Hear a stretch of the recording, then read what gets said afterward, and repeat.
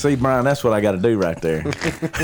You took him out on that. Brian's already laughing, and I just got started.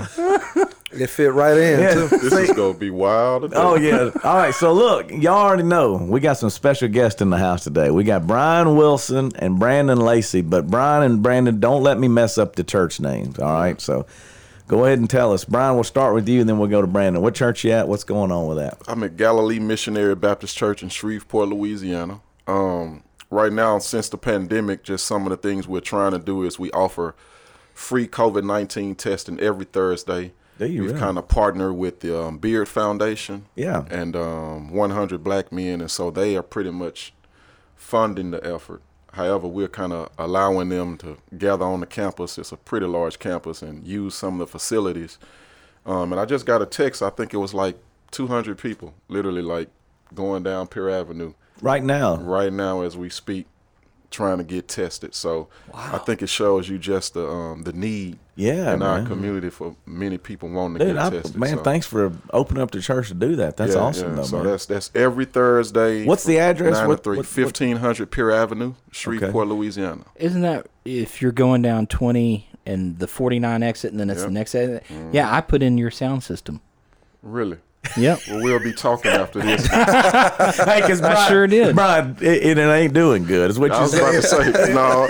Well, hold on. Hey, it's not him, it's the operators. Yeah. So we go let me can help you Let me with just that. say I helped put in the sound system. I didn't actually put it in. Yeah, but we'll be talking after this. We'll try to get that straight. Yes, sir, please. All right, Brandon, where are you at, my man? All right. New Life Full Gospel House of Worship here in Shreveport. It's in the Cedar Grove area of Shreveport. A lot of history, especially in regards to civil rights over there in Cedar Grove. And 7937 Line Avenue. That's it. Is the address. If anybody listening and watching is from the Shreveport area and you know where A.B. Palmer Park is, very small building right across the street from A.B. Palmer Park. There you go. Yeah. This is what I'm talking about. Saying for you guys that don't know, that's right. There, you're on YouTube as well. Right. See, Awesome. So Awesome. So we do both. So you'll be able to hear it on podcast, and then if you people want to be able to watch on YouTube, they can do that as well. Good deal. So this is why I want the people to know I am excited that you guys have decided to come and hang out with us and talk, because we have been doing some Zoom calls with Laura Alderman. Laura hooked me and you up, Brandon, as far as our first meetings, whatever. And then Brian, it was so cool to just get to hear y'all's heart.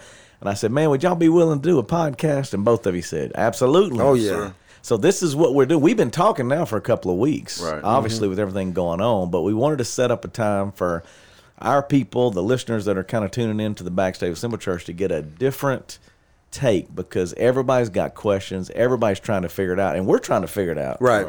You know, so I don't know if you guys want to talk about, have you enjoyed what Laura's been doing as far as putting us all on the same Zoom call to kind of walk through that? Just talk through that. Well, absolutely. First, let me just recognize and shout out Laura, who's just been a wonderful friend, not even just in this effort. I've known her for quite some time, and we've worked together on a couple of projects, of course, in the educational realm. Yeah. And, I mean, I think that what she and others have done, but primarily her being the catalyst behind creating these conversations, is doing just that, creating a conversation and giving an opportunity for perspectives to be heard without judgment and penalty. And I think that goes a long way in bringing us to a place where we can really deal with this racism and social injustice issue. So I think it's been a marvelous thing that we've done. Yeah. Brian, what you feel? Totally agree with Brandon. It's been a blessing. This is my first time meeting Laura. Okay. And so just getting a connection, bringing us together, bringing me and Brandon back together. Right. I mean, y'all went to school together, is what you said. We went to school together. We also kind of started in ministry around the same time. When I was in seminary, Brandon came and spoke at the church back home when I had like a little youth revival, something like that. That's and at that particular time, he was at a son of the house. Correct. And so really just to see his growth. But in that time, we've kind of grown apart from one another, not on purpose, but through ministry. So to bring me and Brandon back together was big, I feel like. And then just to introduce me, I think I was probably one of the pastors that probably didn't have the diverse circle of friends in ministry. And so this has kind of opened up that world for me. That's awesome. And I appreciate Laura for allowing me to meet people like you. Oh yeah, hey, listen, man, it's my privilege. Absolutely. So let's go into that. Let's get, because a lot of people don't know y'all's story. So we'll start with whichever. It don't matter. Whoever wants to go first. Just kind of your backstory. You know, where you went to school locally. You know, kind of things going on. Then how you got in the ministry, because y'all went to college together. You said right. That's now, right. What rivals college? in high school. So It's interesting because when we were in high school at that time, we both attended rival high school, which is probably at that time Hated one each of the other. one of You the did? biggest. Yeah, that's keeping it real, Brian. Yeah. So now he's saying, Yeah, what high school is this?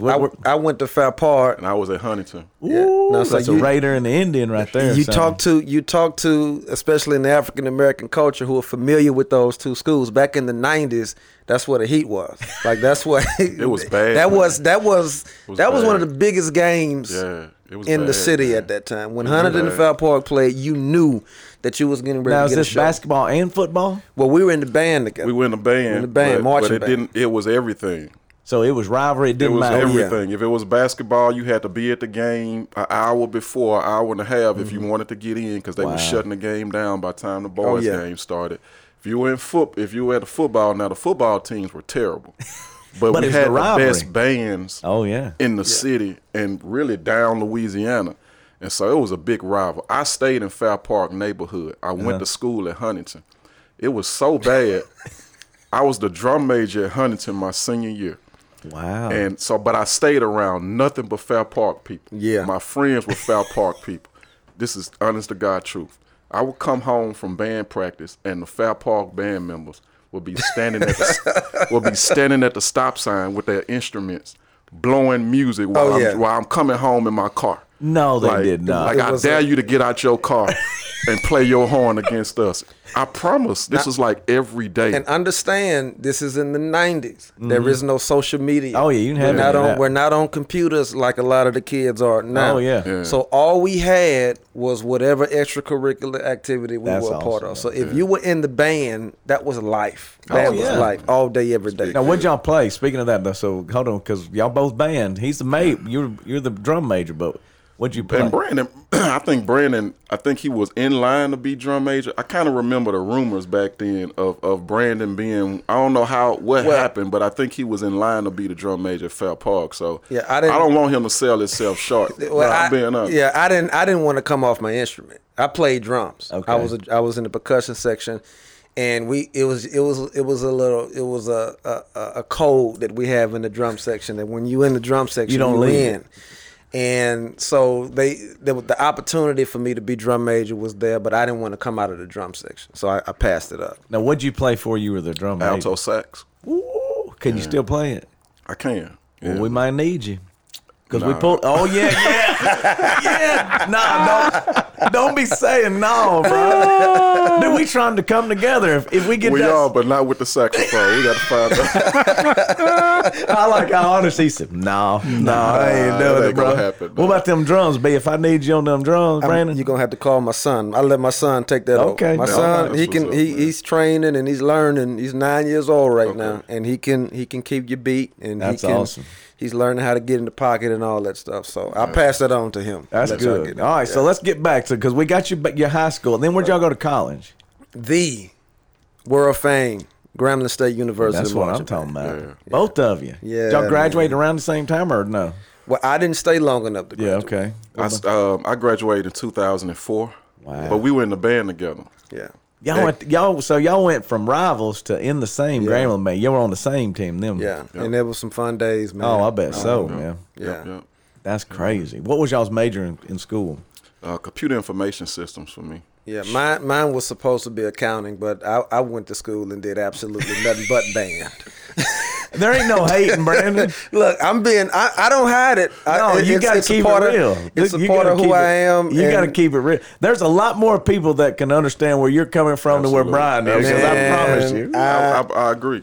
You know? It took I me agree. It took me 4 times to go to school to finally stay and get my degree. I finally did it. But when I first went to Grambling in 2000, all I did was band. Yeah, we got people on our staff that failed out of LSU. I ain't saying no names. Yeah, I mean, Don't look at Scott. Wasn't me. We got a kid on our video team. He's a great guy. His name's Adam Water. He didn't fail out, but he went and was on the national championship run. He was the videographer for the national championship and just came home to work for us. But he's a great kid. But same thing. It's hard to go to school and be young and enjoy it, have all the fun, and then try to get your grades. So he's coming back to kind of figure that out and then go on. But you know, if you go down there and you don't have that sense of purpose and actually have an understanding of why you're there, it can be difficult. And that's a biblical discussion. We talk about purpose all the time and how it plays a part in success. And I just wasn't ready. Yeah, I wasn't ready. And there were some things going back on at home with my mom. My mom, of course, single mother. Yeah. And left 2 sisters at home, and so things were going on at home too that kind of distracted me. So I ended up staying home. It ain't much different though. See, I got a graduating senior. My daughter just graduated. So she's trying to figure it out too. Yeah. So just so you know, it's both. I mean, you know what I'm saying? Because you just don't know. So she's thinking she may go to Bipsy or stay close, especially with COVID and all the crazy stuff. Mm-hmm. Like I spent all that money to go off and not even be able to go to class, maybe or whatever. Yeah. But so I feel you on that. So what was your family life, your home life like, Brian? Man, I was raised by a single mother. She was physically handicapped. Wow. So I have never seen my mother walk before when she was living. Yeah. And so I was pretty much raised that way, me and my brother. My father was, they divorced when I was maybe like 4 years old. He was a educator as well. He basketball coach and all that, high school and stuff. And but whatever took place with them, we spent a lot more time with mama than we did with daddy in that whole process, for whatever reason. Yeah. So pretty much it was me, my brother, and my mom. And she did what she had to do. She was an educator, but she was forced to retire out of the school system because of her physical disability. Yeah. And so she was forced to retire early. So pretty much, I think maybe after about 15 years in the system, she had to retire. Wow. And so she just pretty much just full-time concentrated on me and my brother, raising us with whatever she had. And she did that. She was a musician in the church, though.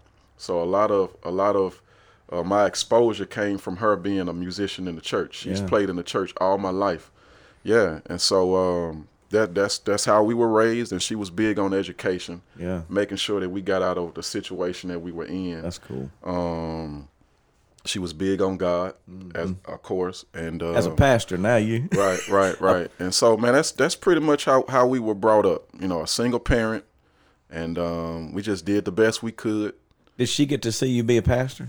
She did. She awesome. Did. She passed away probably about 6 years ago. Yeah, my mom too, right around the same time. Yeah. So she passed away, and she was tripping on me being a pastor, though. My mom was. Yeah. So my mom. She's like, I don't. Check this out. Okay, I don't know. My mom cried when I told her I felt the call to preach. She awesome. Cried, and she wasn't crying tears of joy. No, I'm serious. She said, "Oh, she Lord." was crying tears of sorrow. And I understand now. Yeah, to this day, I reflect back on it and I say, man, it's almost like she saw what was coming. I didn't understand it at that time. I've been preaching 20 years now. Wow. So I didn't understand it 20 years ago. But I understand it now, like the sorrow that comes with being a pastor, man, the burden that comes with. Oh, yeah. And I see it now because my sons, they try to be like me. I don't know if that's what they're going to do. Ultimately, I don't know if that's what God's purpose is, but right now it's about impersonating their daddy. Oh, yeah. So right now, whatever they see me do, so they just walk around the house with little books like they Bibles and they preaching all the time, right? And I don't even encourage it. I don't discourage it either. Right. But I look at it and I feel sorrow because I'm saying in my mind, man, if God uses them to do ministry, like I know the challenges that come with it. Wow. You know, they see the pulpit. They see me preaching, and they see people waving at me, saying amen, go pastor, hugging me after church. But what they don't see is what takes place after church. True. Yeah. No, it's true, man. You know, that's like the gutter of ministry, man. Where, I mean, it's a lot of stuff down there in that gutter. Yep. You know, that's not presented on Sunday mornings. And oftentimes, man, the pastor takes that he's human or Right. she's human. That's right. And so we take that with us, man. Yeah. And even though we understand forgiveness, we pray. It sits with us. Oh, yeah. You know, when the stuff people say to you, Yep. you know, that triggers insecurities Oh, within sure. you. Yeah. They don't even Absolutely. think about the impact of their words on you. They just dumping it all on you, and Yeah. you're just like, man. And so I see my sons, and I understand now what Mom was talking about that burden of preaching. It's real. Yeah. You know, it's real. And Yeah. so Hey, you know what's good about it though right now, man? We get to kind of unload that and that's help why, each other. Yeah. and that's where Yeah. Laura helps. Yep. We know. Connecting me. Oh yeah, reconnecting because me with Brandon, you don't have to feel like you're doing it alone. Because I think Absolutely. we can all relate to that. So real fast though, and then we'll move to Brandon. But you mentioned your kids. What do you say? You have two? I got 2 boys, and I just had a girl about 2 months ago. Me and my wife. Congratulations, Yep, man. yep. 3. That's what I got. 3 too. So I feel you on that. What are they? You said 2 boys and a girl. Yeah, 4. So I got one, 2 girls and a boy. 2 months old. 4. Oh, no wonder you so tired, son. Man, tired. Man. That you even made this podcast. You need to get some mad Man, let me respect tell right you there. something. I thought twice. But I showed up anyway. Hey, man. I gave you my word. I I'm said, gonna I give you got free the lunch, club, man. baby. I'm gonna feed you. Thank you, man. We're gonna try to take care of you. you. I was like, man, these kids, man, I can't do it. I'm gonna do it. Hey, I'ma do dude, it. B, Yeah. I thank you. Yeah, All right. man. All right, so Brandon, give me a little bit on your family and your background and now. There's some similarities there. I was raised by a single mother as well. I grew up pretty much every bad community. And when I say bad, I'm using that term not from my perspective on it, but just from the dynamics in the neighborhoods. Yeah. Pretty much every, impoverished neighborhood in the city. We bounced around a lot because of my mother's situation. My mother's one of the strongest people I've ever met in my life. For the majority of my childhood, she battled drug addiction. Because, of course, in the 80s, that's when, crack really hit Oh, yeah. our neighborhoods. And she battled that pretty much all the way up until high school. As a testimony in itself, she was able to break free of that. God just delivered her from that. That's And cool. she made up in her mind she wanted to do better for us. And I mean, just every time I see her, her strength just encourages me. Yeah. From some of the stuff that she survived. She's right now in the midst of a battle with stage 4 cancer. I heard she has that a very, yesterday. very rare form of cancer. But if you look at it, you never know it. She's a battle, man. She's a fighter. She always has a smile on the face, and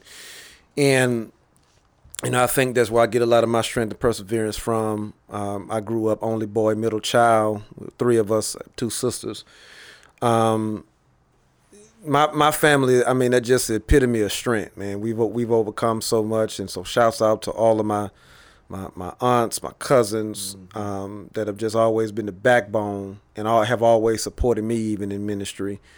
They kind of responded to my call a little bit different. They were all kind of excited, especially my great aunt, who probably is the reason why I have a God consciousness, because between her and my grandfather, they stayed on us about church, she taught me how to pray. My great aunt taught me the model prayer and made sure I was in Sunday school and things of that nature. And that's a testimony in itself because, of course, as I got older and became a teenager, I strayed away from a lot of that. But as Proverbs tells us, if you train up a child in the way that they should go, when they get old, they won't depart from it. And so as I got older and began to have my own experiences, even when you're going back to the college thing that we talked about, and began to have those life experiences, I began to draw on all those things that my great aunt, my grandfather instilled in me to develop a relationship with God on my own. I've been in ministry going on 15 years. He started when he was 18. He sounded like Brian around 19, there. yeah. 19, yeah. Yeah, he was, because I remember even going back to our Grambling days. I mean, he was a wealth of knowledge when it came down to spiritual things. I was not. On the other hand, I was trending in the Hey, other Brian, direction. You ain't hating. You just stating. And even as he said, I'm glad we've got a chance to reconnect. Because even back then, man, I admired his ability to, in the midst of what was going on at Grambling, to still be a light and a witness for Dude, that's Jesus. awesome. And so I just, want to shout him out on that, and leaving Grambling, coming back home, and just beginning to develop a relationship with God myself. I've been married as long as I've been preaching. My wife came to my first sermon, even when she wasn't my wife. We had just started dating. The suit that I preached my first sermon in, my wife bought it. So I said to myself, well, if she believed in me that much, I may as well keep her, because she obviously sees something in me that I don't. That's awesome. So shout out to my wife, who's been a supporter of me, since day one. And so I've been preaching as long as I've been married 15 years. We celebrated our 15th anniversary back in April. 3 kids as well, so we all have that in common. I have a 14-year-old daughter who's the oldest, a 12-year-old son, and a 9-year-old son. Brian, hold on a second. So all yours is babies. Ours is grown. Ours is getting on the grown side. Me and my wife came out the gate swinging. We did too. So I got married late and got babies late. Hey, that's all right. See, what happens is, we're trying to keep it real, is the older you get, the harder it is. See, so we got to encourage you. We got to lift you up, man. Lift me up, man. Lift me up. We got married in April of 2005. She was pregnant by the end of May. That's what I'm talking about. So we wasted no time, not on purpose. It was. I mean, if you I understand. That's on purpose, bro. If you ever see my wife, you will know why and how that happened. I like Brian. Not on purpose. Brian said, "No, you gotta have a child with a baby with your wife on." He said, "No, dude, it's on purpose." You don't have oops moments with your wife. Now, that was a oop moment. That was a. Let me tell y'all the story. We actually, my wife. I was working at that time. It was LSU Hospital. I was working in the emergency room. And tell you how we found out. There too, hold on. Yeah. What year was that? This was 2005. This was 2005. You wasn't there then. No, I was there. Yeah, I worked on LSU 10 site from 2005 to 2009. Oh, yeah. It was 2005. All right, go ahead. So anyway, we're just trying to make a connection. And this is how we found out that we were pregnant with my daughter. My wife actually injured her knee. And so we brought her, because I was working in the emergency room, so we brought her to the emergency room to get her knee looked at. Now, whenever a woman comes to the emergency room, they automatically they got to make sure a pregnancy test. Yeah, because they got to make sure. I worked at that time. Whenever they gave orders for whatever the tests are, I was the one who keyed the orders in. I worked at the desk, so I'm the one that keyed my wife's pregnancy test in, and was the first person to see that it was positive. Crazy. Man, wow. you got excuse my language, you got a hell of a story. You keep it real. No, that's exactly right. And so that's how we found out that my daughter was on the way, man. That's crazy, man. Man, that's wild. That's cool, though. All right, so anyway, so we got in. All right, so that gives you your background. So have y'all been at the same church? Because obviously you were growing up. So are these your home churches, or are these where you're pastor? Neither one of that's where your home church is. No, that is not my home church. You started one you're in. Well, I pastored a traditional Baptist church for 2 years, and you you gonna end it right there, ain't you? You're just not gonna say nothing. You ain't got to go no further. You ain't got to go no further. And no disrespect to the traditional Baptists, but everybody has their calling. That wasn't mine. I understand. Right. And so I moved on, and the Lord graced me to start the church that's cool. that I'm at right now. Yeah, Simple Church. I got to start too, so I get it. And I was at 16 years in a Baptist church, so ain't no hating. We just stating. Yeah. Brian. Traditional Baptist, man. Ooh. Thank you. Well, the reason I say that, now the reason I'm saying this is this don't matter if it's black culture or white culture. The problem is, and I think we all can agree with this, because we could go down a whole nother just church talk stuff. Right. I mean, we're going to try to get into some race stuff, obviously, but I want the people to know who you are so they can connect and know your background stuff. But the problem is, I think it's just like anything else. It just becomes religion. So they're so committed to a denomination or a way that they don't open themselves up or allow themselves to see possibly what God's calling them to do a different way. It don't make them bad people. It don't make it a bad thing. It's just like, man, they get in a mindset.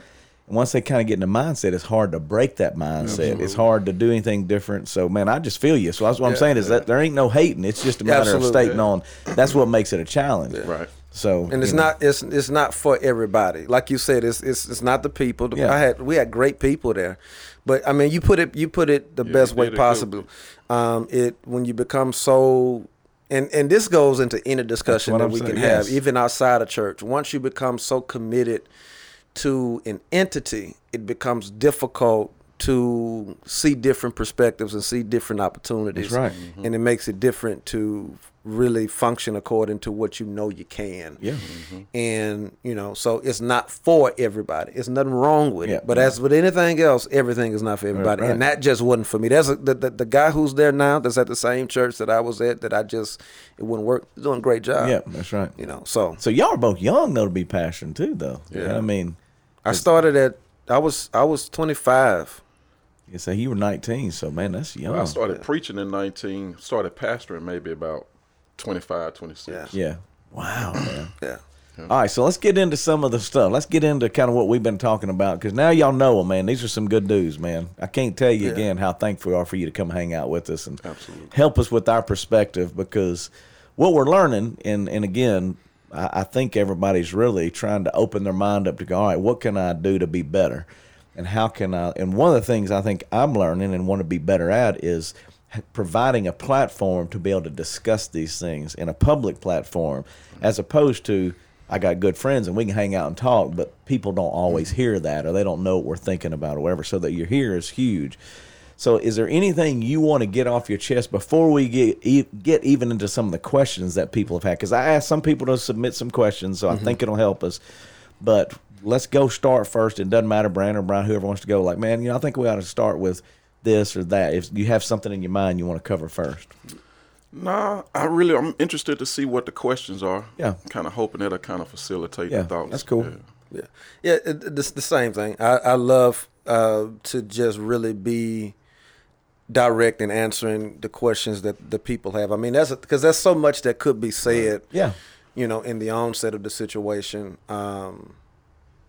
that I think we do better just starting with the questions. All right, so here's a common question I hear in the white community, which I think, again, don't take it wrong, just a common question, so then you work through. What do you, as, again, pastors in the community, hope to see, want to see, that would make you feel as though it's making some progress, moving in the right direction? So if you had to say, like, man, when I see this or I see that, I know we're moving in the right direction. And that'll be kind of the first part of the question. And then the other thing is maybe that's just the first moves, and what do you want it to look like? What would you hope to happen? And I ain't talking about the nation. Let's keep it real, like our communities, because we can barely do what we're doing now to get our community right, which we got a lot of work to do. And I'm committed to try to figure that out. And the nation, I hope, will follow and take suit. But, like, what do you guys want to see in this community, and what does that look like when you go, man, we're making some progress? I would say, just reflecting on yesterday, I had an opportunity to take part in a little peaceful protest of KTBS and one of their persons that does stories or whatever. It was kind of about the way that a story was captured of what took place downtown on Saturday. And the African American community, we were upset because it was only one picture. The pictures that were there were only of the African Americans that had their guns, practicing the Second Amendment. Right. As opposed to the fact that there were also white people there that had guns as well. And so our community was kind of upset because we felt like both communities was not represented at exercising their Second Amendment right. Right. So what I kind of discovered on yesterday is that we got a lot of work to do. I think what I would like to see come from this, the first thing I want to say is I think this situation all of this stems from the George Floyd situation. And before then, I cannot recall a time that I've lived in where we have been just brutally honest about racism. That's right. And I cannot remember a time since I've been living where I've seen whites and blacks sit down like we are and actually just talk about it. Yeah. And what I would like to see is both sides walk away from the conversation with growth. Yeah. And understanding about one another. That simply means that if I came into the George Floyd situation thinking that all white people were evil, then I would like to see those of us that might have felt that way have a change of heart and recognize all white people aren't evil, all white people aren't racist. Vice versa, though. I would like if there were any white people that looked at black people pre-George Floyd and said, I'm afraid of black people, or they may hurt me, I'm not sure, I have a certain sense of uncertainty. When I get around black people, I feel a certain way. I would like to see those white people have a change of heart as well. Yeah. And an open mind about us, and recognize all of us are not looking to harm you. Yeah. I think open-mindedness and growth from both sides.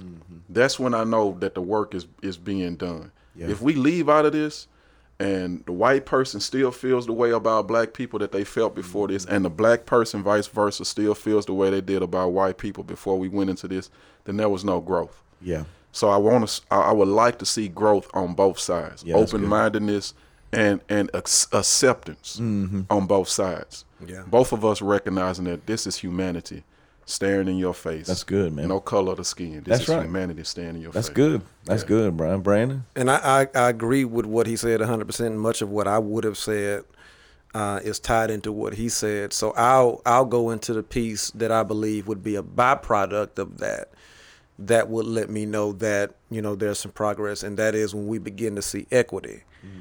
And what I mean by that is when we really begin to see things happening in every sector, education, jobs, workforce development, all the areas that we currently see inequality in, when we really begin to see equity in those areas, and without it being looked at as a handout, that's when I can say that we're finally getting it. Because, right now, anytime something is done to address the situation, it's often looked at as a handout. Well, why are we giving handouts? Why are we doing this? Why are we doing that? When it has to be understood that when you're dealing with disadvantaged people, which we are as African Americans, anytime you're trying to correct the disadvantage, there has to be unfair treatment. And what I mean by unfair treatment is somebody is going to have to get more than the other in order to rectify the level of the playing field. Yeah. The playing field is not equal. The playing field hasn't been equal since 1619. And in order to make that playing field equal, there has to be some things done that create equity, that gives opportunities that will rob. And that goes back to the honesty piece that he talked about. We have to be honest and say there was an injustice done in this country with people of color that continues to this day. That's not a excuse. That's the reality. And it's a very difficult injustice that it makes it very, very difficult for us to get on equal ground. Yeah. And so when things begin to happen that addresses that honesty, accepts that reality, and then becomes not just words, because anybody can get up and say, okay, well, I'm sorry that y'all have gone through that. I apologize. We were wrong. Okay, thank you for that. But now what? What are we going to do to put things in place to make up for it? And so when I began seeing that, I think that's when I could say, okay, we finally got it. Yeah. Okay, so let's talk through that. So this is a good point, because I think most people can kind of grab a hold of what you're saying. Some of them probably tripping right now because they're going, well, come on. Right. But keeping it real, let's go to an education situation. So if we go if we're trying to make it equal in education, what does that look like for you? And because the white person, I'm assuming, Scott, you can step in and say anything if something comes to your mind, or if you feel they're probably going, they don't see it because it really hasn't happened to them. So only reason I have a little bit of input in this is I grew up at Warner Park. Yeah. That's where I went to elementary school. I went to Oak Terrace. Okay, Yeah. It's like, I wouldn't have guessed that one. yeah, I did. I went to Oak Terrace. So why I say that is, and I can give you, and our people know this, but I'll give you a little background on that. So my parents grew up on Randolph Street, so we went to Werner Park. Mm-hmm. My dad worked at AT&T, so he got a job working at the phone. It was Western Electric back then, all right? But he finally got some kind of a promotion. I don't know what. And he was able to say, hey, we need to move closer to the work, not out of that neighborhood. He just wanted to be closer. He didn't have to drive as far. Mm-hmm. So we moved to Southern Hills. Well, there was a difference. That's what everybody acts like, well, no. And you're going, well, yeah, but my dad, more than likely, based on the time, so this was 70s, and everybody, but keep it real, we had the Civil Rights Movement in the 60s, so this ain't but 10 years different. Correct. He probably got a promotion over somebody else. I'm not saying that. I don't know that.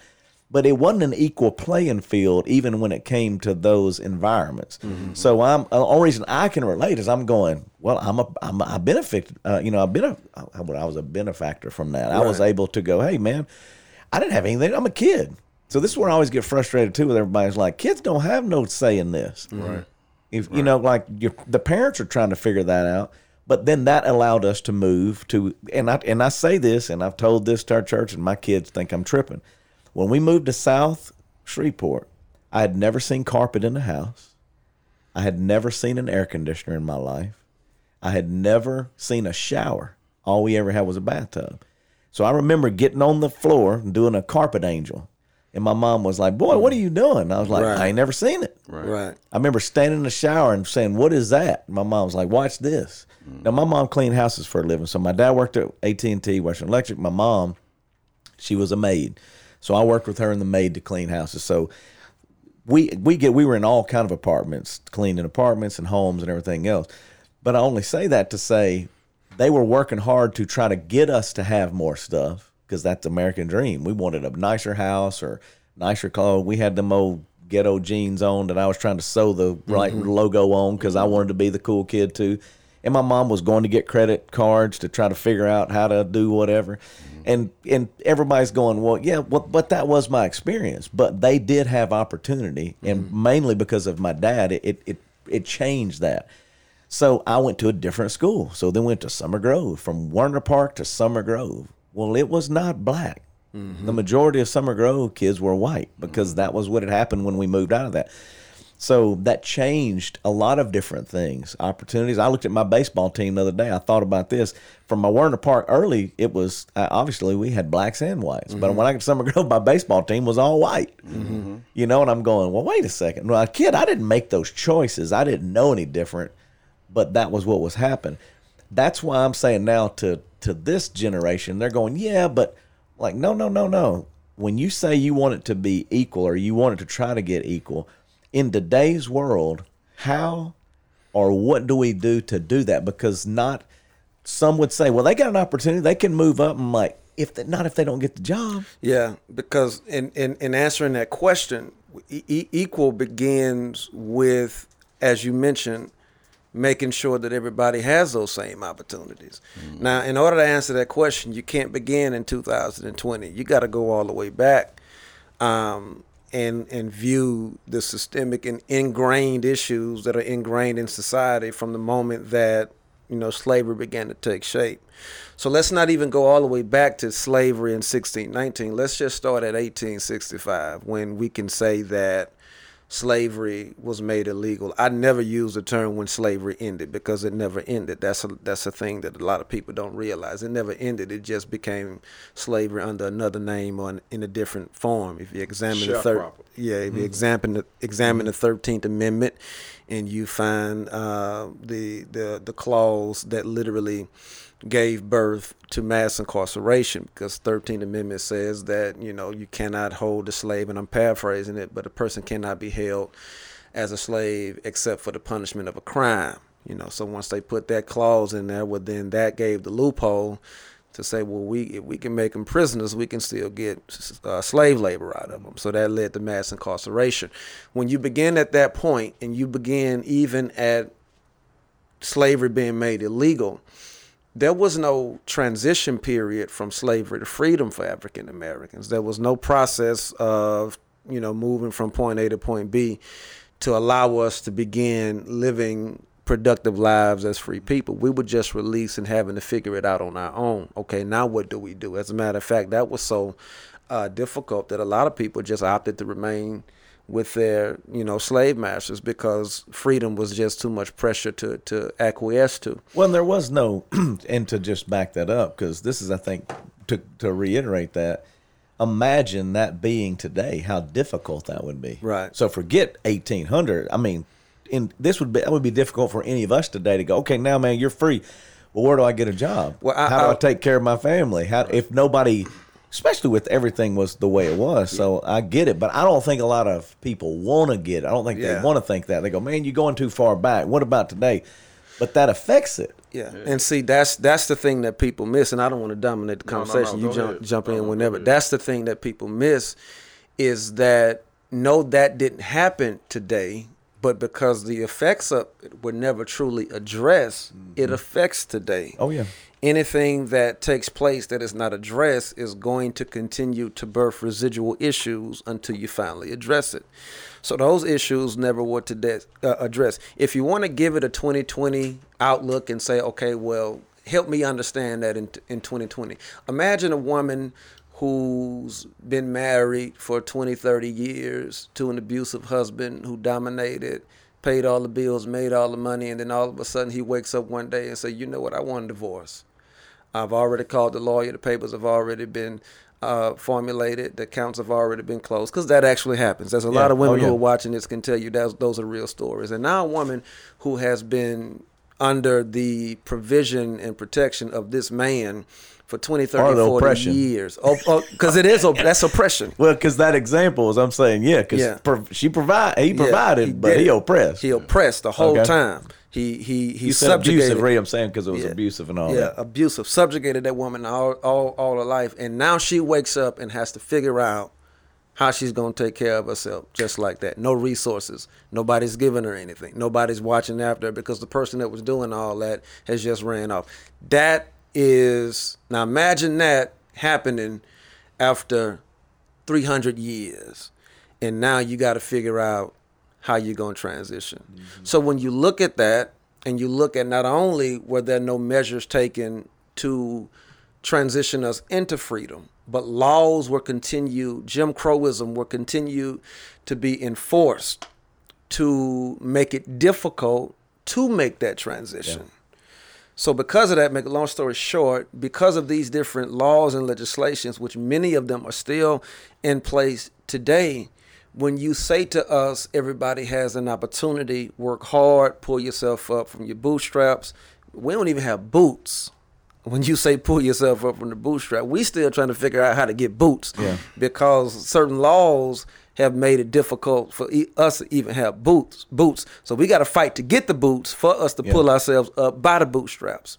And last statement that I make to just kind of give you an example of what I mean, even when you go to education, because employment was so difficult for us to obtain, because home ownership was so difficult for us to obtain, because of redlining measures where it was intentionally enforced to create lower income neighborhoods that we call ghettos. These were intentional. You can do the research on that. And because many schools and many school districts are funded by tax property or property tax. Well, in lower income neighborhoods, the property taxes are, of course, lower because property values are lower. So if it's based on property tax, of course, you have more affluent neighborhoods that have the opportunity to get more income from those property tax. And then you have the families in those communities who, because they've been given the opportunity to get the better jobs, to get the promotion, and to get the education, they make more money, so they're able to give more through PTA, things of that nature. Where in African American communities, we really don't have a lot of leftover money to give to a PTA because we're barely making enough money to pay rent and bills and things of that nature. So those are some of the examples of what we mean by the intentional injustices, that once those things begin to get rectified and addressed, then I can say, we're making some progress. So I'm going to say one thing, Brian, before he adds in on this, because one thing you said in like one of our, I don't remember what conversation we were in, but that still stuck with me, and I've said it to many white people since then, and it was about naming your children. Mm-hmm.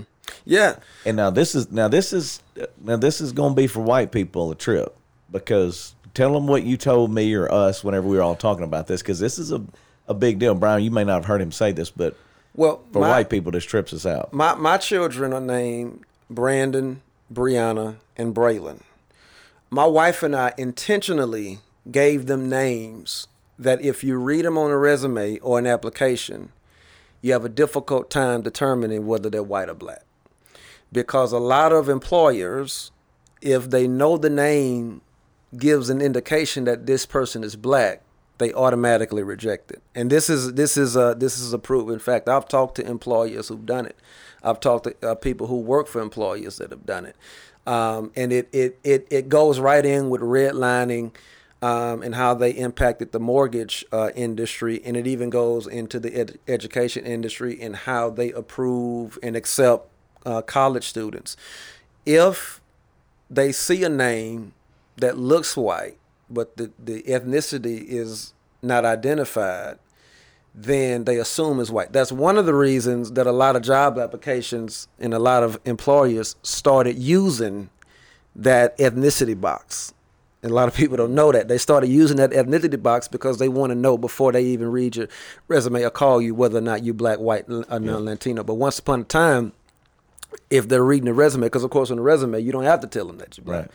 So my wife and I intentionally made sure that we named them names that makes it difficult to read their resume and tell what ethnicity they are. Now, the only reason I say that, because I talked to some young white couples, and they had their babies and stuff. So I said, that's something you've never had to think about. Never even crossed their mind. Yeah. And that's what I told them. I said, that's why me talking to Brandon or talking to Brian helps me understand. It just gives me a different perspective, because that's something I never thought about. That's common in our community. Yeah. And not only that, but that's what we were taught at Grambling as part of filling out our resumes and applying at different companies, Fortune 500 companies, or the different companies that came. IBM would come, all types of companies would come and recruit. And they would tell us, our teachers would tell us, to make sure, hopefully you don't have a name that will give away your ethnicity, because if you do, it's going to be hard for you, because they know who you are coming in the door. So we've been taught that. I name my kids for the same reason. Really, Brian? Yeah, that's that's common. Yeah. That's common conversation in the black home. See, and the reason I say that is that's what they got to hear. Yeah. When I say they, I'm talking about us. So we gotta understand. And I'm 50 years old. I've never heard that before. Yeah, that so I was like, man, I appreciate y'all sharing it, because then it's like that lets you know. It kind of gives you an insight to go that you haven't thought of that before. Now let me go back to y'all, because both of y'all went to college. You worked hard. How did you get to college? Did you get through scholarships? You get through your mama? Did you get through jobs? Because you had to work through it. So I want people to understand what that journey was like, because we're talking about, just at this particular time, education. Because I'm trying to figure out for my daughter, okay? So I'm going, we don't have a lot of money either. So we're trying to go apply, but she may or may not, I'm trying to figure out, have more opportunities. And according from your perspective, she would definitely have more opportunities, which is probably true. But I want them to hear from your side what that was like. Well, I would say, just listen to Brandon. First of all, for any person that looks at black people and say, well, listen, they're looking for handouts, or they're complaining about something that they don't have a legitimate reason, because here's what I've experienced. I've experienced sometimes when I get in a white context is that the white people will point at me and use me as a reason why black people shouldn't be complaining about fair equity. So they say, well, you got an education, you got a college education, so why couldn't your neighbor do it? And I always tell them, like, you listen, man, it's by the grace of God. This has nothing to do with me or my intelligence. It's all by the grace. Let me just, if I could just walk you through my own story of my when I was 4 years old, my mother put me in kindergarten. So I started the kindergarten program. That's because my birthday was kind of coming at a point where I was going to turn 5 during the year, so she went ahead and started me at 4. She put me in this predominantly white school. It was a magnet school where you had to get tested to even start the program. She put me there because my brother was already there. And since he was already there, he was excelling. She just figured, hey, 2 kids at the same school, it doesn't make sense to send them to 2 different schools. Even though we 2 different children, 2 different personalities, it just made sense to send both kids to one school. So she sent me there, and I tested in, and I don't know what I scored on the test, but whatever it was, during that particular time, they had this system at a predominantly white school that if you scored a certain level below whatever their benchmark was, then they would put you in basically these classes that was like a step under special ed. So if you were in these classes, you were on your way to special ed. This was like the class before the special ed class, all right? So they put me in this class. They call it the speech class. So what they would do in this class is they took you out of your regular class, maybe like, I don't know, so many times a week, and they would take you to this class. And this class maybe had 5 kids. But all of the kids understood that when this teacher assistant comes to get you, then you're going into the stupid people class with the kids. I mean, with kids that are slow. So I was seen as this slow kid at this school, right? And things went, I didn't do well my first year in kindergarten. So they actually called my mother, who was an educator in the Caddo Parish school system at the time, and they said, your son is having some learning disabilities, as we assumed he did, and so he's going to have to repeat kindergarten again. I did kindergarten again at the same school. This time, it didn't work out too well. The second time they called my mom, they say, listen, your son now has to go to special ed. He's failed speech twice. He must go to special ed now, right? My mom was like, nah, that ain't going to happen. Because she raised me, she knew that there was nothing wrong. And my dad told me a story. He was like, man, when you were 2 years old, you used to sit next to me and just have adult conversations with me. And he was like, I used to be like bewildered, like, this is weird. Like, this 2-year-old is talking to me and articulating itself. And so he said, we were struggling with how can they say you're not articulate? And I've been watching you when me and your mother were married. I saw you sit there and just talk to me like you were an adult. And so my mom said, no, he's not going to special ed. So she pulled me out of that school after the second try and failed kindergarten. Pulled me out of that school. She took me to a predominantly black school, Lakeshore Elementary. I went to first grade. Lakeshore went ahead and promoted me to first grade, even though I almost said the school, even though the white magnet school in Shreveport. You'd have been cool with it. We'd have been all right with it. South Highlands. I just go ahead and put them out there. Yeah, put them out there. So since I didn't do well at South Highlands, she took me to Lakeshore. Lakeshore promoted me. South Highlands wanted to keep me and put me in special ed. I don't even think they had a special ed program at the school. So I went to Lakeshore. My first grade year, I made straight A's. Second grade, straight A's. Third grade, straight A's. Fourth grade, straight A's. Fifth grade, straight A's. Graduated at the top of elementary school. So now you bragging. So check this out. No, I just want to show you. I'm picking with you about the injustice. I didn't have that. About the injustice that you don't see. Sure. They may not call you out of your name, but it's if you don't test well, if you don't have a certain test score, then you are ultimately categorized as a low performing student. But I go to a predominantly black school, and somehow I go from dumb to Einstein. Wow. I don't think that's like, I don't think I just woke up one day and was just Einstein. And let me plug this in, and I love Brad. Just real quick. Keeping it real, bro. Yeah. The exact same thing happened to my oldest son. Exact same thing.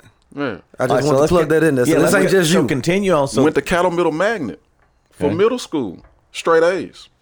Went to Huntington for high school, straight A's. Went to Grambling for college, straight A's. Went to Morehouse for my master's degree, straight A's. But somehow at South Highlands, I was eligible for special ed. Wow. I'm just saying, to this day, I used to carry what they told me about myself with me as my testimony.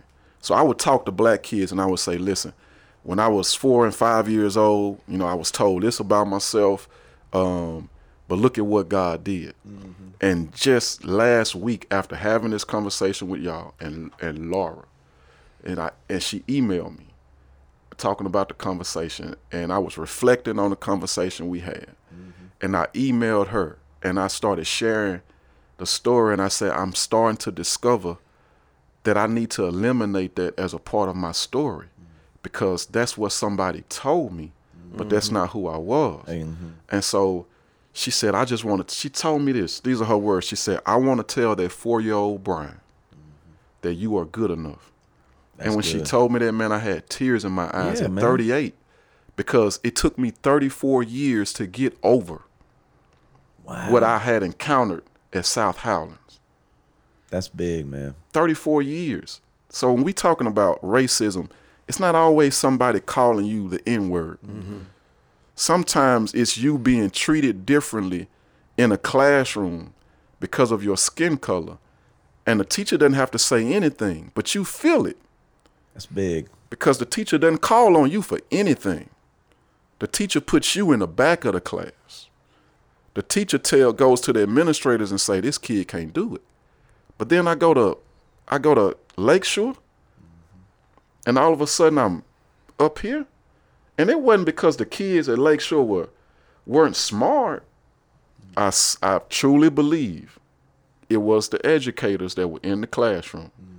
The ones at Lakeshore, they were all black. The ones at South Highlands, they were all white. I was probably one of the only black children in their classroom for those first 2 years of kindergarten. Terrible experience, man. Yeah. Terrible experience. I'm simply saying this, that as whites and blacks, if we trying to get over this, man, it's a hard thing. Yeah. You know what I'm saying? Like, you got to get to the place where you don't see black kids or white kids differently, period. Regardless of what you see on the news. Yes. Regardless of how much you see that we may have, we got a lot of violence in our community. I acknowledge that. I also acknowledge that some of these things that have happened in our history has kind of unfortunately aided in that process. Man, we got a lot of angry black people, man, that we don't even fully understand our anger. Yeah. You know what I'm saying? Yeah. All we know is we were birthed in it. All we know is we got in the classroom and we were treated differently. That's what we know. Yeah. And that's the reason, if we want to go historically, why we had historically black institutions as opposed to predominantly white institutions. We had to have them. We had to have them. And that, historically, we had to have them. Black people were seen as not good enough to even be in the classroom or even receive an education. And how I can to reinforce you and encourage you in the fact that I really appreciate you sharing the story, because I think when y'all share your stories, it helps the white community understand. But I can understand when I realize, and anybody listening, you hear me when I say this, white person, my friends, when my grandparents would demean a person because of the color of their skin, I know that's a fact. And you know it's a fact. So don't deny that. Right. So don't try to act like you don't. So my mom taught me, we ain't gonna do that. Right. Somebody had to say, that's jacked up. That ain't the way this is gonna go. Now that's only some people feel like we get some award because we don't do that. That ain't nothing. That's just basic human rights to treat somebody and not say something negative about them. But then I always say, as a believer, what really ticks me off is on the Christian side of things when we're still trying to argue against your pain. That don't make sense to me. Right. So when I go to Africa, I'll give you a great example. We take people to Africa, and we plan on going back, and I told you, Brandon, I've told Pastor, I want you to go to your homeland. I want you to see what's going on, and I want you to see how much they're accomplishing and how much they've overcome, even in the genocide of their own people in Rwanda. That's specifically where we go. And our people, our white people, or whoever that may go with, are like, oh my God. I'm like, the way that you're admiring this country and these people, take that home to Bossier, take that home to Shreveport, because that's, to me, is what the problem is like, as a Christian, we don't really want to look at ourselves. We don't really want to talk about that. And that's why I'm thankful for you saying it, because I know I still got work to do. There's still moments that when someone, regardless of how they do it, I go, all right, Lord, help me. Because, man, my grandparents were this way. My parents were changing. And now I'm raising my kids. And so we do have a chance. My hope and prayer is that your kids and my kids and then your great-grand begin to change it, because we are having these conversations that a lot of people didn't have. And let me interject this. Well, I do want to say that from that experience, I never went to a white school ever again. Mm-hmm. Like, I had it made up in my mind, I'm not going to a white school again. Yeah, sure. The Catamount Magnet was forced on me. My mama was like, listen. And you got to do what Mama says. It's either Middle Magnet or she's trying to get me in some, like, private church school. And I was like, I ain't going to no private church school, so just send me to Middle Magnet. But I'll let you know, it was in Cedar Grove, and there was a whole lot of black folk at Middle Magnet. I don't care what nobody say. It was a lot of black folk. It was a lot of fights. It was a lot of everything. But I purposely chose to go to black institutions from that point forward, simply because of the experience I had at South Highlands. My brother has a totally different story, man, because he succeeded in that realm. Yeah, I didn't. And I'm just simply saying, you can't treat all black people the same in that situation. You know, so that's when white people try to use me as an example of success and say, well, hey, why didn't your homeboy, why didn't he? Man, listen, don't use me. I'm like, don't use, because my homeboy had a totally different situation. But I even want to go further. If we want to talk about just the black experience, man, listen, I cannot tell you, I can only go as far back in the black side of my family. I can only go as far back to my great-great-grandmother. I can't trace it any further, because we can't go back to Africa to find out how Isabella, which is my great-great-grandmother, my great-great-great-grandmother. Yeah. No, my great-great-grandmother. Mm-hmm. So my great-great-grandmother, Isabella, was a slave. She was bought by my great-great-grandfather, Ben May. All right? He bought like 30 slaves. Isabella was one of them. Isabella and her mom ended up being a part of that group that he bought of slaves. They moved to Grambling, which was Jackson Parish at the time, Lincoln Parish. All right. And he had 17 children, and one of them is my great-grandfather, Philip May. And the only reason I knew there was white in my family is because my mom used to have a picture of Philip, which is her grandfather, and my great-grandmother, which is her grandmother. And my great-grandmother is like just dark skin. Mm-hmm. Then Uncle Phil, Papa Phil, which is my great-grandfather, in the picture, he looks like you. And so when I was young, I say, Mama, that's a white man. And she's like, boy, shut up. Don't ask me about the picture. He ain't white. I was like, Mama, that's a white man. No, he ain't white. He ain't white. He ain't white. So when I got old, I was like, yo, y'all just tell me the truth. What's going on in this family? You know what I'm saying? Like, what's up? Because this is a white man on this picture. Yeah. And they was like, okay, so here it is. Actually, his father was a slave owner. It's Ben. He purchased your great-grandmother, your great-great-grandmother, which was Isabella. He died at some point, Ben, while the slaves were still on his land. But he had 17 children by your great-great-grandmother while she was his slave. And so when he died, it was just them. And Isabella was left to raise the rest of the children all by herself and take care of her mother at the same time.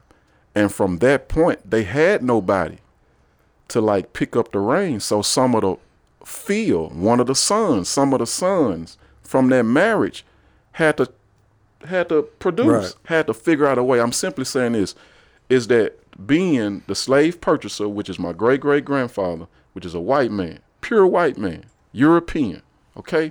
He purchases them, he dies, brings them to Jackson Parish, he dies, and they're on their own on this plantation. They ain't got nothing but a bunch of grass and this house. And from that point, they got to figure out something. Got to figure it out. So how did they make it? By the grace of God. Yeah. Because some of those kids decided they were old enough to work or old enough to do this, or they taught themselves to read because they couldn't read, or they became businessmen somehow, some way in the community, and that's how things began. But I'm simply saying that's my great grand. That's 3 generations, man. Yeah. Mm-hmm. That's I'm not far removed from that. I was living when my great grandfather, the guy that looked white, I got a picture with him holding me. That's how. See, we're not that far removed. And I say that all the time. Yeah, people. And so I say that to say is when I go look at my family tree and I'm trying to figure out where everything started. We got a Facebook page, and we actually found some descendants of being pure white European. They're part of our Facebook page in our family. So you got black people and pure white people in one Facebook family group because they are descendants of being before he purchased Isabella, because he was married 3 times to 3 white women before that even took place. Wow. So he had children all over the place, and we reconnecting. But here's the problem. I can't find where Isabella's life starts. And I can't find who I know who her mother was, but I don't know who her mother was. Right. Mm-hmm. So the only family I can really trace is the white side. Yeah. I cannot trace the black side because we can only stop in America. We can't go all the way back to Africa because America doesn't have African records. Yeah. You feel what I'm saying? Oh yeah, no, I get it. So I can go all the way back with Ben, but I can only stop at the 3rd generation with Isabel. Yeah. That's a problem. Oh yeah. That's a problem.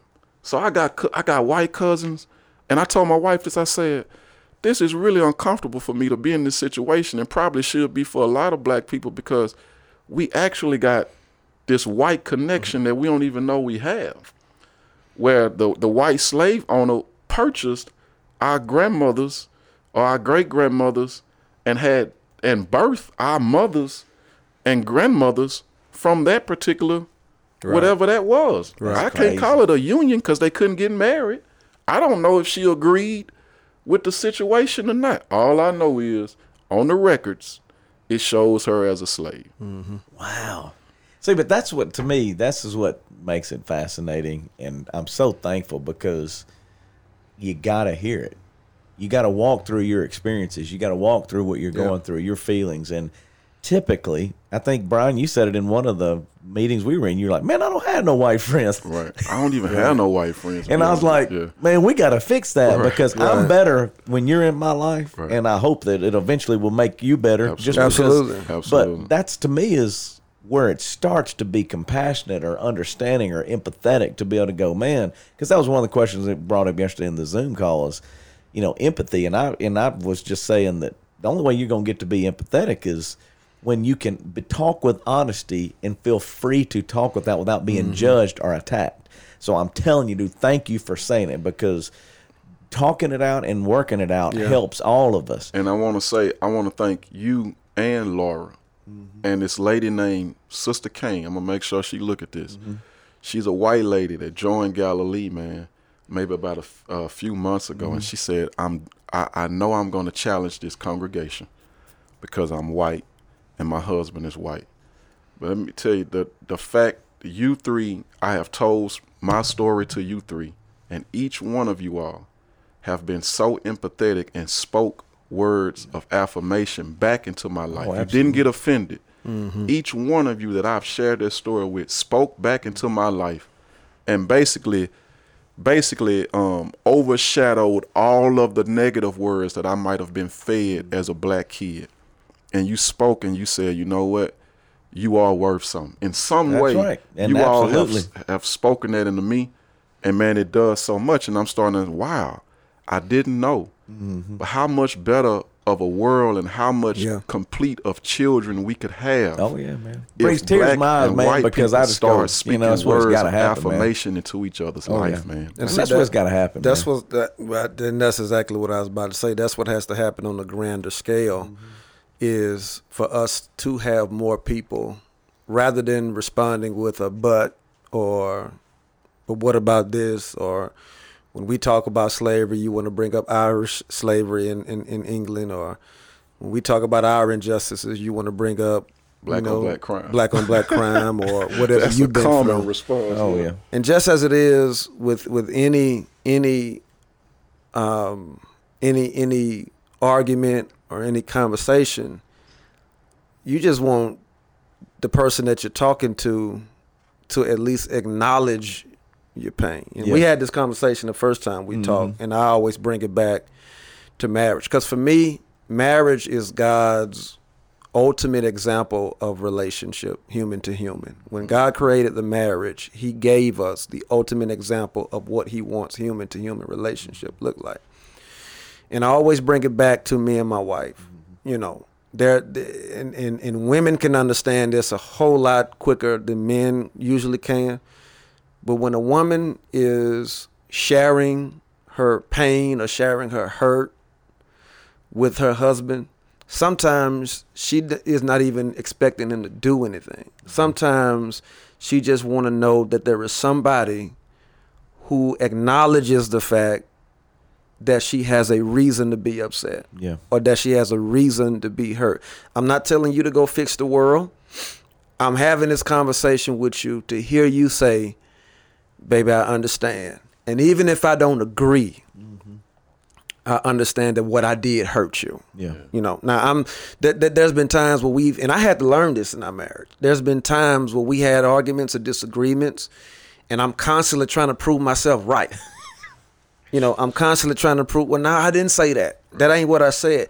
Yeah, but that's what I heard. That's what she'll tell me. I'll come back and say, I didn't say that. I ain't mean that. Yeah, but that's how I interpreted it. And because I interpreted it like that, obviously there's a backstory to why my mind processes what happened that way. Then you begin to understand her past. And you begin to understand what she went through as a child. Because what we go through as children shapes our perception. It shapes how we see the world. What your children are going through, what our children are going through right now, and how we raise them is going to shape how they see the world. And so when something happens to them, they're always going to view what happened to them through the lens of how we raised them. And what, just like you just said, you did not even touch a PWI again because of what happened at South Highlands when you were in kindergarten. It shaped how you saw the world.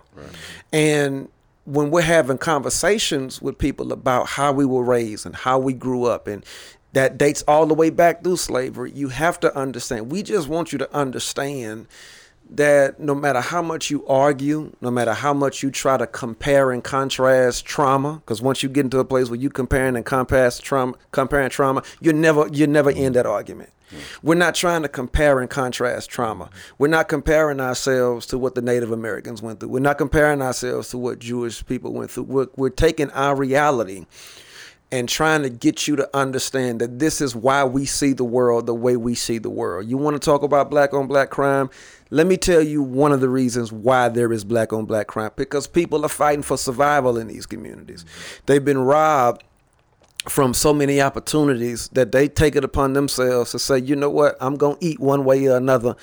And if that means me robbing somebody, if that means me stealing it because the opportunities are not going to come, there's been so many laws made against me to where I have to figure something out. This is what's going to happen. So when just like he had this conversation with you, and just like he had shared that information with Laura, and they responded not with a comparison of their own upbringing, but responding by simply saying, I understand how that hurts you. And let me give you a word of affirmation. Man, he just sat there and said that did so much for him. And take that and put it on a grander scale with African Americans, and consider the fact that a lot of times that's what we want. That's what we need. Let me tell you how much that did for me, man. That I've been in a habit of discounting myself for so long that I literally have to remind myself of the words Laura gives me every day, because my thought process has been so wired to say, Brian, you're not good enough. So don't even say nothing. Don't even step up. Don't even go to the podcast thing today, because your voice really don't matter. And then I had to remind myself today She told me I was good enough. And you are good enough, So I'm man. showing up today. And that's real talk. And you man. showed up, boy. Yeah. Showed up. Straight up. Serious. Straight up. But this is why it matters, man. And this is why I say that, dude. Both of you, that you're willing to come in to an unfamiliar, all-white place, it appears. Now, we got some brothers in there, and I'm very thankful for my friends. But y'all don't know that. And I consider y'all friends. That's what that's why I said when I said it on the Zoom yesterday. To me, it's about friendship. Because if I love you and I care you for you as my friend, that takes time. There ain't no way that's going to happen in one podcast or one meal. Right. But it starts in the one podcast and the one meal and the one Zoom. And and then 10 years from now, you're better. And I told people this. I'm better for every black man that has been in my life. That's a fact. Because they help me see things differently. Whether that's Daryl, whether that's Wendell. I could go through and go. All those relationships impacted me in a positive way. I want to be able to say the same thing as we continue for my kids and for us as friends. And I'm thankful for Laura instigating these meetings and the Zoom calls because we got to figure it out. Got to figure it out. Yeah. And this is a part of it. Yes, and I want you to be able to be confident in your story and what God's done with you. And the same with Brandon. I want us to be able to go, man, I know God's doing something. I know God's going to continue to do something. And you're the generation, and I've said this to other people talking about the COVID thing. So I have pastors around the country that'll call or talk that I have friends with, and they're going, man, can you believe we going through this? Like, the whole church is jacked up. It's stuff. Everybody's scattered out. And I said, but think about this, dude. That God thought about who he would put in this generation that was big enough, strong enough, creative enough to go, that's who's going to be this generation. You could have been in any generation. Yeah, that's that. But that's and I'm gonna go that way with the race thing. Martin Luther King was in his generation because that had to happen. He knew who the leader was to put in that position to get what was to get done. He knows who needs to be in this generation. Yeah. God's sovereign, man. He knew exactly, man. It is you, Brian. It is you, Brandon. It is you, Justin. Because if nobody else, who is going to do it? Well, I know who will do it. And then he knows the kids that we're having. He's like, dude, I'm putting something on those kids. Because we know what's been on. We know what's happening. But this world needs hope. That's the black community, the white community, this nation, this world. So that you're here, it gives me hope. I know it gives our listeners hope. It challenges them to think differently. And I'm very, very grateful for the sacrifice of time and the hearts to be able to share what's going on. And this ain't the last one. Because we already, how long are we? I bet we went long, didn't we? We're an hour and 17, and I have a question that I want to ask. Okay. All right. But that's one of the longest ones ever. But the reason why it's so good, man, is we don't get to hear it. Right. We don't get to talk about it. Right. They stay in white groups talking about it, and blacks stay in black groups talking about it, and we don't come together to go, man, let me hear what's up. So, all right, Scott, and then we got to go eat, brothers. Yeah, I'm hungry. Well, you know I'm hungry. I'm a big boy. Hey, we're going to eat. But I don't know why I'm talking so loud. That's all right. It's like the typical board operator. Yeah, he's like, That sound like I'm on NPR. Yeah. Next up. No, You stupid, man. But no, my question is, because this is just my own white self, is what has made the George Floyd incident so different than from other ones? Like with Rodney King and with everything else. Yeah. Like, to me, because I was alive during Rodney King and I remember all that, and there's been countless others that has happened. But what is it about this particular incident that's so different? Because now I feel like, for the first time, at least that I can remember, these conversations are happening, not just here, but nationwide. So why was this so different this time? It goes back to what he just said, the timing of it and God's sovereignty in it. When you bring up the issues of Rodney King, okay, that was in the 90s. I mean, there was a lot of distraction that was available that could take you away from it, allow you to ignore the reality of it. Same thing with a lot of the issues that we face recently, because we can go down a who's list of names of individuals that were George Floyd's. Of course, if you remember, it wasn't too long ago where Eric Garner uttered those same words when he was being arrested. I can't breathe. So what's the difference between Eric Garner and George Floyd? We can't ignore this one. It happened during COVID-19, where all we could do was watch TV and watch the internet. It's on every channel. It was on every social media site. We couldn't run from it. We couldn't work our way through it because everybody's at home. It forced us. You know, people talk about, you know, why we, because I've heard several people say this. Why is George Floyd the hero? It's not that we pinpointed him as the hero. Is that God orchestrated this situation to such a degree to where it happened at a time that it couldn't be ignored. We had to face this one. The level of distraction that was once upon a time present, it's not here in 2020. Mm-hmm. We're all at home watching TV. We're all at home watching social media. And you add to that the level of racial tension that already existed in the country at that time for several reasons. That was the climax. Yep. And that's the way I answer that question. When you add the level of tension that was already there leading up to that, and you add the fact that there was no way to run from it, and you add to the fact that it was so egregious. This was not an accident. We sat there and watched this man's knee on his neck for 8 minutes. That's not accidental. That's not a slip of the wrist. He's staring back in the camera, looking into the camera with his knee on his neck while this man is saying he can't breathe, with another guy standing right there playing security guard. It was too egregious to ignore. I agree with him on that. Is the first one I think is less distractions, like he said, and that's why I think we need to really consider if we want to restart. I'm a sports fan. But I heard a couple of athletes say, if we start basketball now, this is some NBA players, then what we're going to do is take away from the movement because we just giving people a distraction away from the reality that's going on, right? So what you're going to hear now is what happened on the basketball game the night before. Now that the league has come back, and you're not going to hear as much coverage. See, media has a lot to do with how we perceive a lot of stuff, right? And we really seeing that today, right?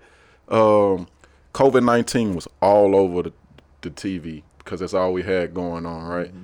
And it is something that we should be very concerned about. It's definitely hitting our communities, and it is scary.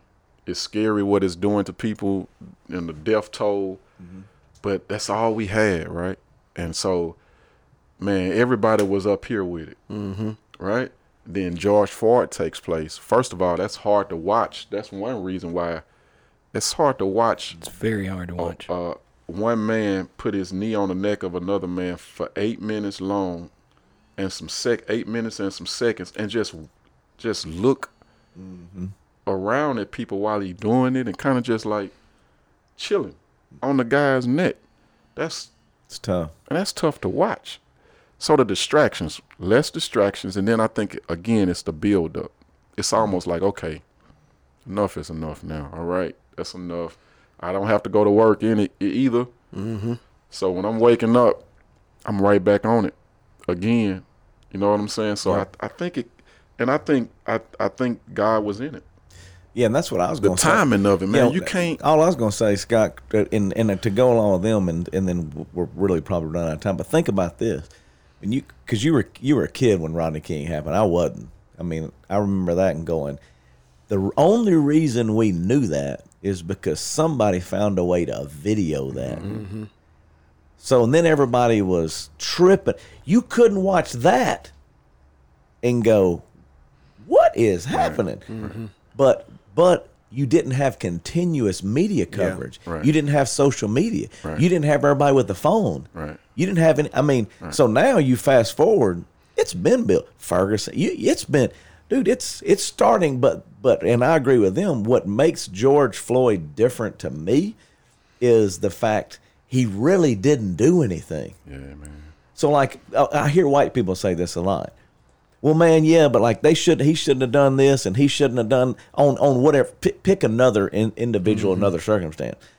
When you watch that, you're going, all right, now explain that one then, because that's the part that I think is so difficult to understand and watch is when you go, Because I've heard people, this is what makes me really, really frustrated from the white community. Now, again, I'm probably going there and all my people going, oh, Jesus, take the wheel, you know?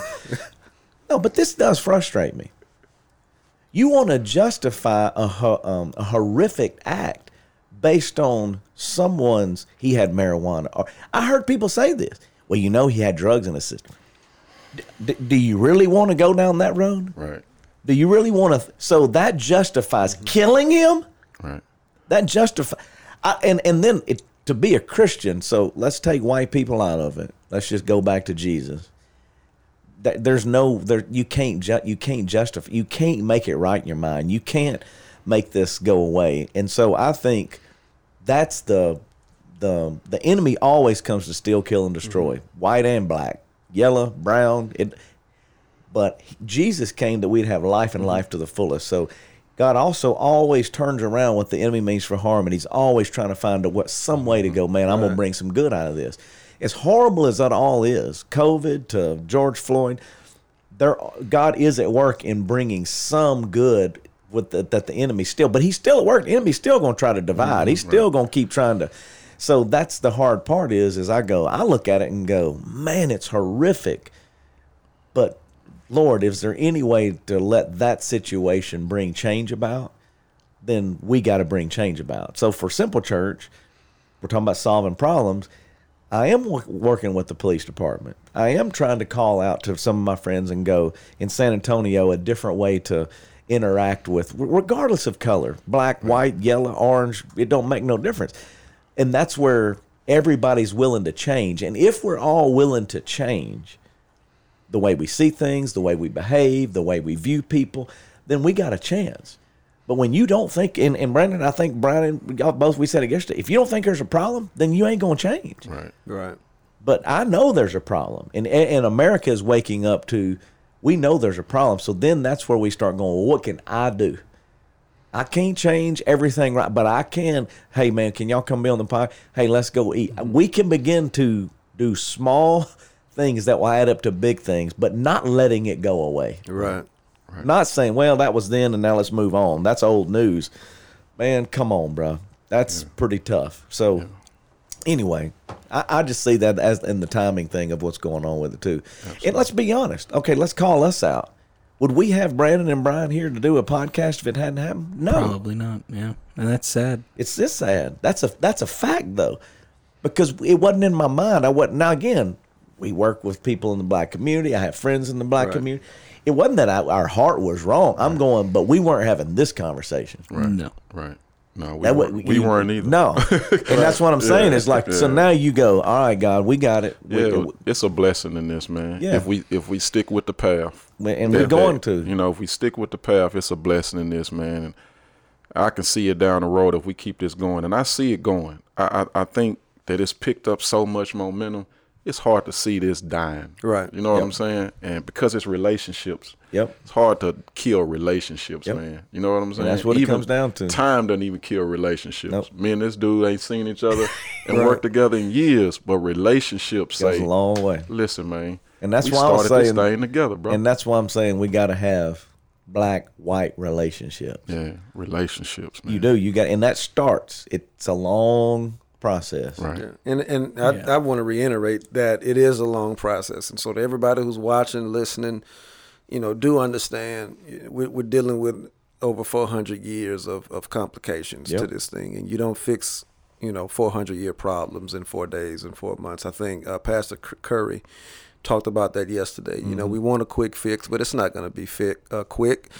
But if we continue the path and continue to just do the small things, God told the Israelites, little by little, you'll drive the enemy out. That's right. And if we do this little by little, so for those who are watching, asking, okay, well, what do we do now?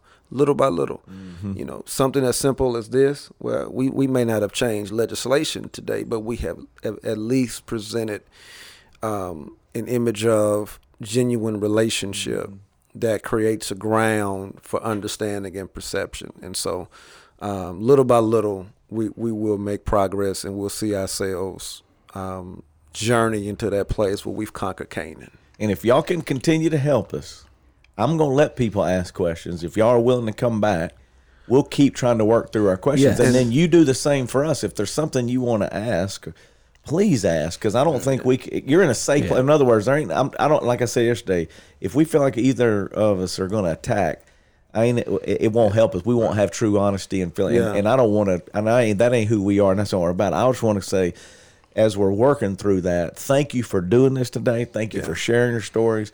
But as we continue, please feel free to ask us or bring whatever you can if there's something we can help you with as well. Man, thank you. And I got a great idea. I think one thing we can do is bring our congregations together, not gathering, but let's identify a Saturday and a community, and let's pool our resources together, and let's just give in whatever way, whether that's paying for gas for everybody. Oh, absolutely. But let's do it together. Let's do it. Let's the churches do it together, and we all stand out in that community together, white and black.